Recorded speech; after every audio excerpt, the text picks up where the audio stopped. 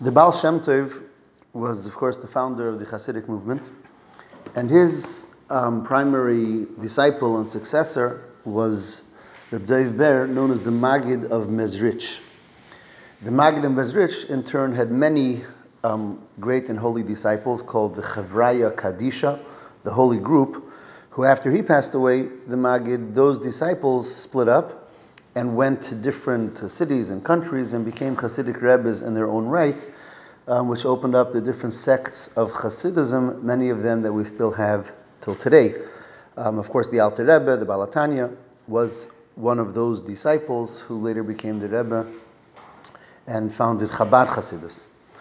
Anyhow, the Mezrich Maggid, he passed away on Yud Tes Kislev, the 19th of Kislev, which is this coming week. A couple of days before he passed away, 4 days before he passed away, was Shabbos, Friday night, the last Friday night of his life, and he was in bed, he was ill, and he was surrounded by his Talmidim, by his disciples, and he learned with them the first Rashi in this week's Parsha.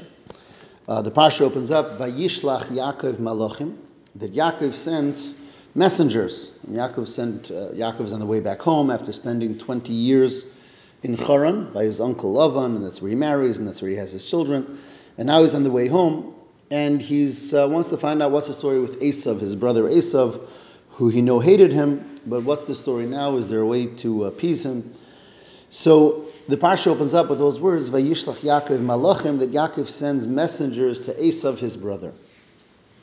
Says Rashi, one word, Malachim Mamish. That when the pasuk says here Malachim, it means literally Malachim. Meaning, the word Malachim could mean messengers, as I translated it, but it could also literally means angels. So one could understand this pasuk that Yaakov sent messengers to Esav, or one could understand that he sent literally angels, Malachim. So Rashi says, Malachim Mamish, that Yaakov did not send, it wasn't mortal messengers, it was angels. That's what Rashi writes. So the Maggid read this Rashi, the Rashi says Malachim Mamish, and he says there's a deeper meaning to this Rashi as well. In addition to the simple meaning that it means that he sent literally angels, there's a deeper meaning. And that is, the word Mamish, aside from meaning literal, also comes from the Hebrew word Mamashus, which means the physicality, the tangible part of something. We know everything has a body and soul. Everything has its physical, more tangible part, and then the soulfulness, the life that's within it. And here Rashi is telling us, says the Maggid, that when Yaakov sent malachim, when Yaakov sent angels, he only sent the physical aspect of the angels, the tangible part of the angels. The soul of the angels remained with Yaakov. That was the Dvar Torah. That Yaakov sent the tangible part, the physical part, the outer part of the angels, but the internal part, the spiritual part, the soulful part of the angels remained with Yaakov. That was his Dvar Torah. And in the Sikha, the Rebbe explores this Dvar Torah, and he asks, why? Why did Yaakov only send the physical aspect of the angels or the tangible aspect of the angels? After all, there's a reason Yaakov was sending angels. He could have sent mortals, he could have sent human beings, he could have sent spies, but nevertheless he wanted to send angels. And the reason that he wanted to send angels is because he wanted the angels to have a positive effect on Esav. He wanted them to refine Esav, to elevate Esav, to bring Esav to a greater place. So he was specifically trying to send angels because of their spirituality, because they are angels. Why then is the Maggid telling us that although he's sending angels, he's only sending their external part, their physical part, their tangible part? What's the reason for this, and what's the lesson for us? And the Rebbe says something very beautiful. He says the following. He says, whenever you send someone, be it an angel, be it a person, in order to positively affect a person, a place, especially someone as wicked as Esav, there's always a fear. And the fear is that perhaps the messenger, instead of affecting the place or the person that they're sent to affect, sometimes the opposite can happen, and the messenger can become affected, and the messenger can become drawn down. Instead of being the one who's affecting, the messenger might be the one who's affected. And in that way, not only not fulfill the mission of refining and elevating the place, but to the contrary, the messenger might get lost in that place. And that was a problem even with angels. When you're dealing with someone as powerful and as wicked as an Esav, even when Yaakov was sending angels, his concern was, how can we ensure that they're going to be the ones who will affect and accomplish and not be affected? And that's what Rashi means when he writes that he only sent the physicality, the external part of the angels. Their internal part, their soul, remained with Yaakov.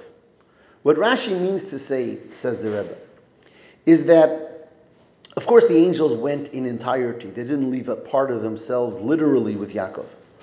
But their soul, their mind, their heart was always with Yaakov. Even when they were out with Esav, doing their mission, talking to him, trying to deal with him, they internally felt this is not their place. Their place is with the one who sent them. Their place is with Yaakov. Their place is with the holiness and spirituality of Yaakov. And they never fully become engaged. They never fully become members, so to speak, of the place to where they were sent. And only then, Yaakov knew, would they have the ability to do their job of affecting and not being affected. Says the Rebbe, this is such a powerful message for each and every one of us as well. Because in a sense, we're all just exactly like those angels. All of us are initially a neshama, a soul, a spiritual, holy soul that was with Hashem, much higher than this world, much higher than anything physical that we know and we see. We're souls from above. And Hashem takes our souls and He sends it on a mission, and He sends it down into this world in order to bring light, holiness, warmth, refinement to this world. And in order to do that, we have to become members of this world.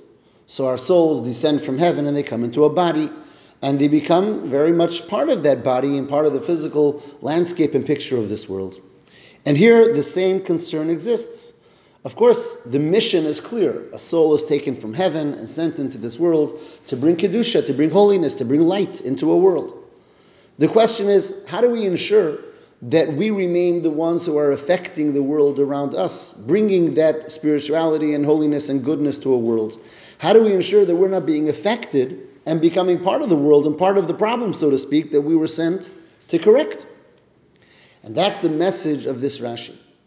A Yid has to remember every day that ultimately my soul is not part of this world.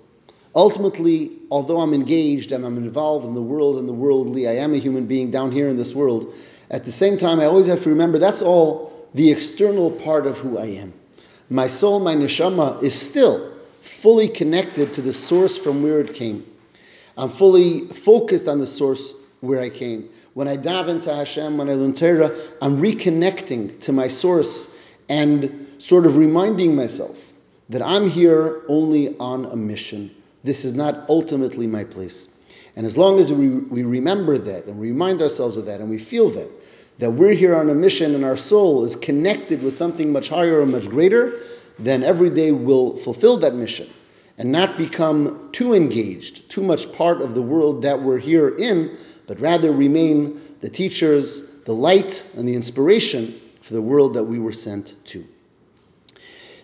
This passing of the Magid that was 4 days later, on the 19th of Kislev, many years later, became what's called the Rosh Hashanah L'Chassidus, the greatest day on the Hasidic calendar, and therefore has a powerful a message relating Chassidus in general.